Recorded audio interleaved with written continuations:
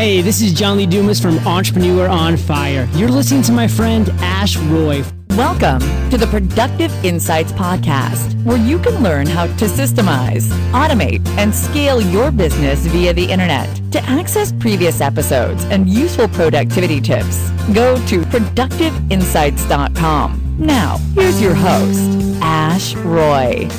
Welcome to productiveinsights.com. This is Ash Roy. When you decide to take your business to the next level through good quality business coaching and actionable online strategies, head over to productiveinsights.com and book a free 30-minute consultation with me. Hello, everyone. Welcome to part 2 of my interview with Dan Norris. The first part focused on startups. And if you haven't already done so, please have a listen to the previous episode, which is the first part of the interview. Welcome to the second part of the interview, which focuses mainly on content marketing. And another really important thing you mentioned in your talk was content marketing. Do you believe that content marketing is a very important part of a startup? Well, I believe that it's a difficult question to answer. I think good content marketing can be a huge asset. Mm-hmm. And if you're good at it and you do it well and you're able to do it in a way that grows and scales, then it can be an asset that just keeps rewarding you. And that's exactly what we do. It's all we do is content and sort of word of mouth, and we don't advertise, and we've built a $1 million business in less than 2 years. You made a very subtle but important point, and that is don't just do content marketing because someone said Dan Norris is doing content marketing. It's recognize the fact that Dan is producing content about something he loves, and he actually enjoys the process of content marketing.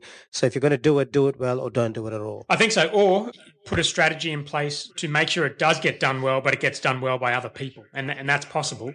It requires you to have a good strategy to start with and have a good point of differentiation. It requires you first and foremost to know what good content is when you see it. And that's not easy. And so in my next book, Content Machine, it's basically going to be around those 3 pillars, which is one is just the fundamentals of knowing what good content is, knowing what works. And the second is differentiation, because you can produce good content, but if everyone else in your industry is also producing good content, you're still not going to get noticed. And the third is automation or delegation. So basically, okay, you know what good content is. You've got some kind of strategy that makes sense and that differentiates you from everyone else.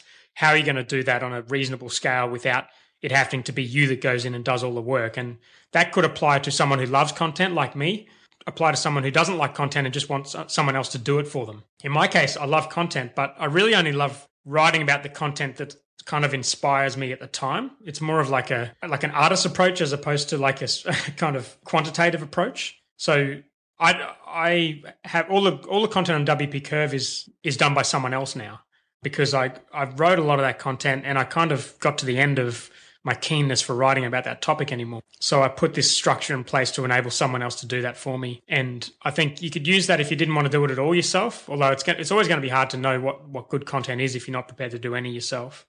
But more to the point, you can use it to build something scalable rather than relying on you to go back in and create all the content and manage the whole stuff yourself. There's one more thing that I think is really critical to content, and that is the audience. So all of those things that you talked about are very important, but I would say they need to be actionable for the audience. They need to be emotionally appealing to the audience, and the contrarianism needs to appeal to the audience. So I think if you produce content with your audience in mind, you're much more likely to produce good quality content than just blindly just producing content for the sake of it.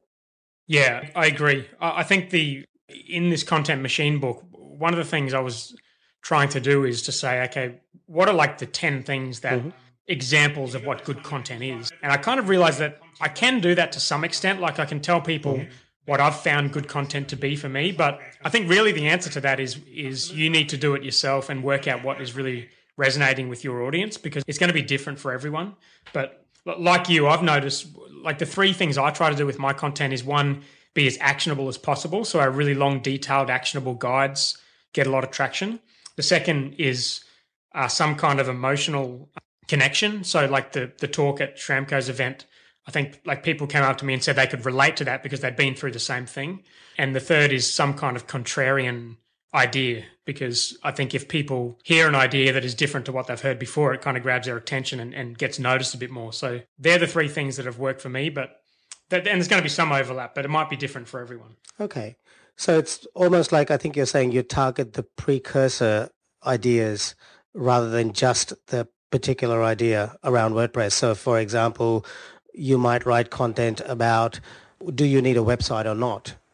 That's right. The only thing that I would kind of argue with a little bit on that is there's a common message out there that you need to create. You need to basically create things that solve problems for your customers. I'm not sure I agree with that, because I think if you're creating content for an audience and your business is like fundamentally sound, like you've got a really logical offer that's differentiated, it's in a big market. So, like if one person hears your content and refers you to someone else, then your business might come up in that conversation. Like if you've got those fundamentals right, I think it's perfectly okay for you to be creating content not directly for your customers. And that is not a message I hear too much out there. It's like create content for your customers. But I think if like our content often has nothing to do with WordPress. So like the logical process would be, okay, you've got a WordPress support company, go and think about all the WordPress issues and write a blog post about every issue. The problem is people don't care about that, and it's not differentiated at all. So a blog about that started now would probably have no impact. So instead, we create broad content that appeals to a broad group of people. And then when they share it, there's a very good chance that it'll be shared amongst people who, have a WordPress support problem. So I think you can build your audience, and it can be a lot broader than your actual business, as long as your business is can satisfy some percentage of that audience. That's great advice. Boring content is not going to get anyone's attention. I think what you do is you first of all make sure that the content you're going to create is not boring and is going to stand out. And if it means that you're not creating content that's exactly in your niche, then to me that's fine. It's a better situation to get traction for content, and only a small percentage of those can be customers, but then the people who share them will be spreading those ideas further, and that content will have traction. It'll get links, and your site will get more authority, and your brand will get out there. I think that's a better situation than specifically trying to target problems that are going to result in boring, undifferentiated content. Your content has to stand out from the crowd. Yeah, and it also has to be interesting to you. I mean, like if I'm starting WP Curve again 2 years ago, and I'm sitting down, and instead of writing my monthly reports, which I absolutely love writing, instead of doing that, I'm writing, how to create a permalink in WordPress. I mean, I'm just going to burn myself out on crappy content that's not getting traction. It's not going to be fun for me. It's not going to be differentiated. No one's going to care about it. And 2 years down the track, we're not going to have a following. Fundamentally, the content, I think there's like a presumption that you can just create content that's sort of topic based, and then you'll start ranking in Google for those topics. And if you cover enough of those topics, you'll become the authority in that area. But it just doesn't work like that. If your content is not getting traction and people don't care about it, they're not sharing it, then you're not going to rank for anything. So I think like you're making a mistake from the start if you decide to create content that is not going to grab people's attention. Right. Great point. Great point. And so speaking of action items and actionable content, if somebody wants to get started in the startup world, what are the first steps that they can take to get started if a listener wanted to do that today? Well, again, it probably depends on what path they're going to take. If they're going to take the traditional path, then it really is about who you know. It's about joining local startup groups, applying to incubators with your idea, finding a co-founder. If you don't have a co-founder already, you need that. If you're going to go through a traditional startup process, you absolutely need a co-founder. And I'd argue you need one anyway. But they're the things you do. There's online communities, there's podcasts. I like This Week in Startups. That's the first thing I would do. If you're not aware of that show, I'd listen to that and just start to get your head around what all this stuff means. Mm-hmm. This Week in Startups. That's right. You did mention that. This Week in Startups. Yeah. And just meetup.com. I mean, if you're in any sort of reasonable sized city, there'll be startup meetups and get-togethers, that kind of stuff. There'll be co-working spaces. I'd go and work in a co-working space, and that's where all the startup events will be happening. That's probably where the incubators are going to be, and the investors, if there are investors in your area, will probably be there. You can get on AngelList, which is a site that ranks investors and startups and start learning about the companies that are getting funding. Crunchbase is another site that you can learn about the companies that are getting funded to get some ideas. That's the kind of the traditional component. And then the other way is to basically take all the bits from that and then start your own business, but do it in a startup kind of way. And that's, I guess, the book, my book, The 7-Day Startup, is specifically aimed at people that want to do that. And I wrote the book because I didn't really think there was that much out there available to those people. Okay. And that book is available on Amazon? Yeah, just Amazon, 7-Day Startup. It's only on Amazon. And you can buy it as a physical book or you can buy it as a Kindle book. And the Kindle book's like $4 or something. Cool. Well, I'm going to grab it. Yes, there was one more resource that you had mentioned at the Superfast Business Live conference. I think it was called The Profit. Is that right? Yep. So The Profit's a TV show. And you're probably not going to get anything specifically actionable out of a TV show like The Profit, but it's just like the kind of underlying messages that go into your brain over time, and you kind of start to realize the things that are important. So there's a few things I can pick out from that TV show. It's Profit, Profit, and the guy's name's Marcus Lemonis, and he goes into businesses and he does like a Gordon Ramsay's Kitchen Nightmare style makeover. And so there's a couple of things I picked up. One is he always goes in and he tries to fix people, product, and process. So there's 3 Ps. So in every business he will look at what the product's like, what the process is like, and what the people are like. And he'll make changes to those 3 things. And that's how he'll turn the business around. So I think if you've got a current business there, they're like a really good rule to think about those 3 things. The other thing he does, I think, which he doesn't really talk about, but I just notice in what he does, is he turns these like old, crusty sort of businesses into really like smart looking modern brands. And I think he does that first and foremost by choosing businesses that have potential to be transformed into those brands. So he'll choose he'll find like a local business that is like buying and selling cars. Like that's the first episode I watched, was a local business buying and selling cars. It had been in business for 30 years or something. It wasn't doing very well. It was all tired and old. But the concept is something that could be done all around the US. The name was really solid. There's a lot of potential there to turn it into a franchise type business that is like a brand that is seen across the whole country, as opposed to this one little operation that was just mismanaged by these 2 brothers and had sort of gone stale. Yeah. And so he turned that around by turning it into this national brand, turning it into a franchise, fixing up the branding, fixing up all the processes for buying and selling cars, just maximizing the margin at every point to produce a situation where they're making a lot more on each car, and then also help with the people in terms of them working together and that kind of thing. But yeah, that's the thing I noticed the most is that what he does is he creates brands. And so it sounds like a very entertaining way to learn about startups at the very least. Yeah, definitely. Like if people like something like Shark Tank. So Shark Tank is kind of like it's more like inventions, but business is often not about inventing something. It's more about like improving processes and getting people to work together and creating a brand and that kind of stuff. So that's why I like The Profit more, because I think it's more actionable than something like Shark Tank. So maybe it's more about reinventing themselves rather Definitely, than inventing something. Yeah. But I think it's also like you can pay attention to those things. Like one of the things he says is that brands should be conversational. And that's something that's really stuck with me, because I think about the startups that impact what I'm doing, startups like Uber or Slack or Airbnb, these kind of brands that like just fall into your conversation, and they just become something that you're talking about all the time with people. And there's no fluke in that. Like people really think about when they're naming their company, when they're creating their logo and their design and their branding, like, is this going to be something that can fall into conversation? And I think that's how startups grow.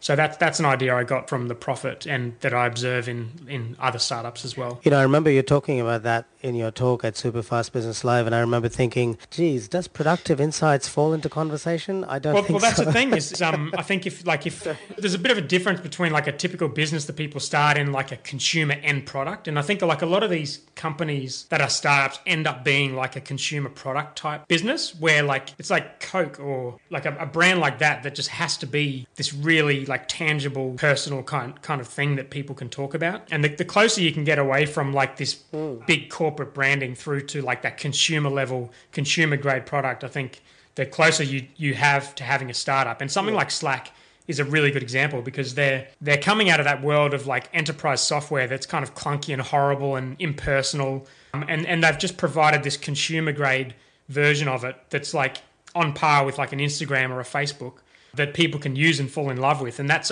why they're having such a massive impact, because people just sign up for it and they just love it. They tell their friends and they have this lovely experience using the app, and it talks back to them when they're setting themselves up and all of that kind of stuff. The branding's all on point. So getting close to that like consumer grade product, I think, is what startups do really well. Yes, when I talked to Chris Garrett in one of my earlier episodes, he makes a very important point. That conversation was about content marketing, but he talks about how content marketing creates a conversation. And I can now draw a connection between what you're saying about startups falling comfortably into conversation and content marketing being an important conversation between a buyer and a seller, at the end of which a transaction happens. So what I hear you saying is that the simpler and the less formal the name of the business is, the more likely it is to fall into a conversation, the less likely it is to be intimidating to somebody and sound very corporate-y, and that's exactly what is going to help it to grow. Absolutely. And also I think sometimes it's worth thinking about the type of product and how people might refer that. Like I can give you an example from our beer. So I've got a brewing business called Black Hops Brewing, and we're opening a brewery on the Gold Coast this year. And we're doing a beer which is like an Australian version of a French Saison. It's like a lighter, summery, beachy sort of version of a French-style beer. And so we were sort of brainstorming names, and my co-founder Eddie was like, we should call it Beach. And I'm like, well, Beach is not the sort of name that falls neatly into a conversation about the beer you're drinking. It's not like, I'm drinking Beach. Like, that just kind of sounds stupid. Yeah. Do you know what I mean? I didn't tell him that. I just meant, it doesn't sound like a conversation somebody would have. For a small recurring fee of $10 a week, I won't tell him that either. Righto. How are you going to stop me from churning? No. Sorry, go on. What did you come up with then? Yeah, so we came up with the name Beach House Ale. Oh, that's nice. Okay. Yeah, so Beach House gives you that same feeling of it being a beachy sort of beer, but it's something that fits into conversation. So we had it on tap a week ago up in Brisbane, and people were saying, "Oh yeah, I'm having the Beach House," and the bartender was like, "Oh, this is a Beach House Ale. It's sort of like a beachy version of this French style beer," and it just like it falls into conversation. Now, tell me something here, Dan. This is interesting. Is it not a little bit too long compared to, say, a Slack or an Uber? Aren't there too many syllables in Beach I don't think so. I don't think ale? 2 syllables is fine. People don't usually say the word ale when they talk about beer, so people will just say Beach House. I think 2 syllables is definitely fine. I mean, even something like Airbnb is, what's that, Airbnb, 4 syllables. That's so I think 2 syllables definitely fine. And as long as it's quick and easy and to say, and you can picture someone saying it in context, then I think that's what's important. And the recall, I think the recall's got to be very easy, isn't it? Isn't that an important part of a brand name? I think if people have something and they're like, oh yeah, I had this beer that was sort of beachy sort of version of this French beer, then they're much more likely to remember something like Beach House than if we just called it like Australian Saison, or something. So yeah. Yeah. No one's going to remember that. Right. Yeah. I don't know if you've read a book called Made to Stick, but it's fantastic, and it touches on some very related points where we talk about having these short forms, these words that connect people to ideas very quickly. So in Hollywood, for example, they would say, Terminator is like, I can't think of a good example now, is like, I don't know, some incredible action flick with a lot of guns, or like you said a few examples in the talk, Uber is taxis without price or something like that. You know what I mean? So it's a shortcut ideas. That makes sense. I haven't read the book, but if you can give, I mean, Beach House is exactly the same thing. It's you're giving people a word that they understand and know already. It conjures up an entire image and a lifestyle and a feeling. Just the word Beach House, and then you put ale on the end of it, and they just get the feeling of what you're trying to say. And design, this is all really part of design, and it's just a complex, misunderstood area. And in that talk, I tried to talk about design as much as possible, and I probably talked about it a bit too much. But I think it's a real art, like coming up with these kind of names that people really fall for. And that's something that startups really do, and people just in general business conversations or like internet marketing type conversations, this is not really the sort of stuff you hear talked about all that often, I don't think. Like design is kind of seen as this like go to 99 Designs and get 4 versions of a logo and pick the best one. That's really not what design is, and I don't think you can overstate the importance of something like that if you're producing something that you want people to care about. Right. Okay, Dan. Well, that's fantastic. That more or less brings us to the end of our podcast. So if the audience wants to get in touch with you, what's the best way they can do that? I've got a bunch of different businesses for different things, so it sort of depends on what context, but I guess look at your show notes. You can give them the address, and we can put all the links up to the different stuff I'm working on, and they can check those out. But WP Curve's just wpcurve.com. Black Hops is the brewing stuff, blackhops.com.au. Helloify is the contact form and live chat plugin, which is helloify.com, and then the 2 books, 7-Day Startup on Amazon and contentmachine.com for the upcoming content marketing book. Awesome. Well, thank you so much for being on the show, Dan. Thank you. It was fun. Yeah, it was great. Welcome to ProductiveInsights.com. This is Ash Roy. When you decide to take your business to the next level through good quality business coaching and actionable online strategies, head over to ProductiveInsights.com and book a free 30-minute consultation with me. Thanks for listening to the Productive Insights Podcast. You can find all the links in the show notes below this episode on ProductiveInsights.com. You can also ask questions in the comment section that Ash personally answers. How can Ash help you today?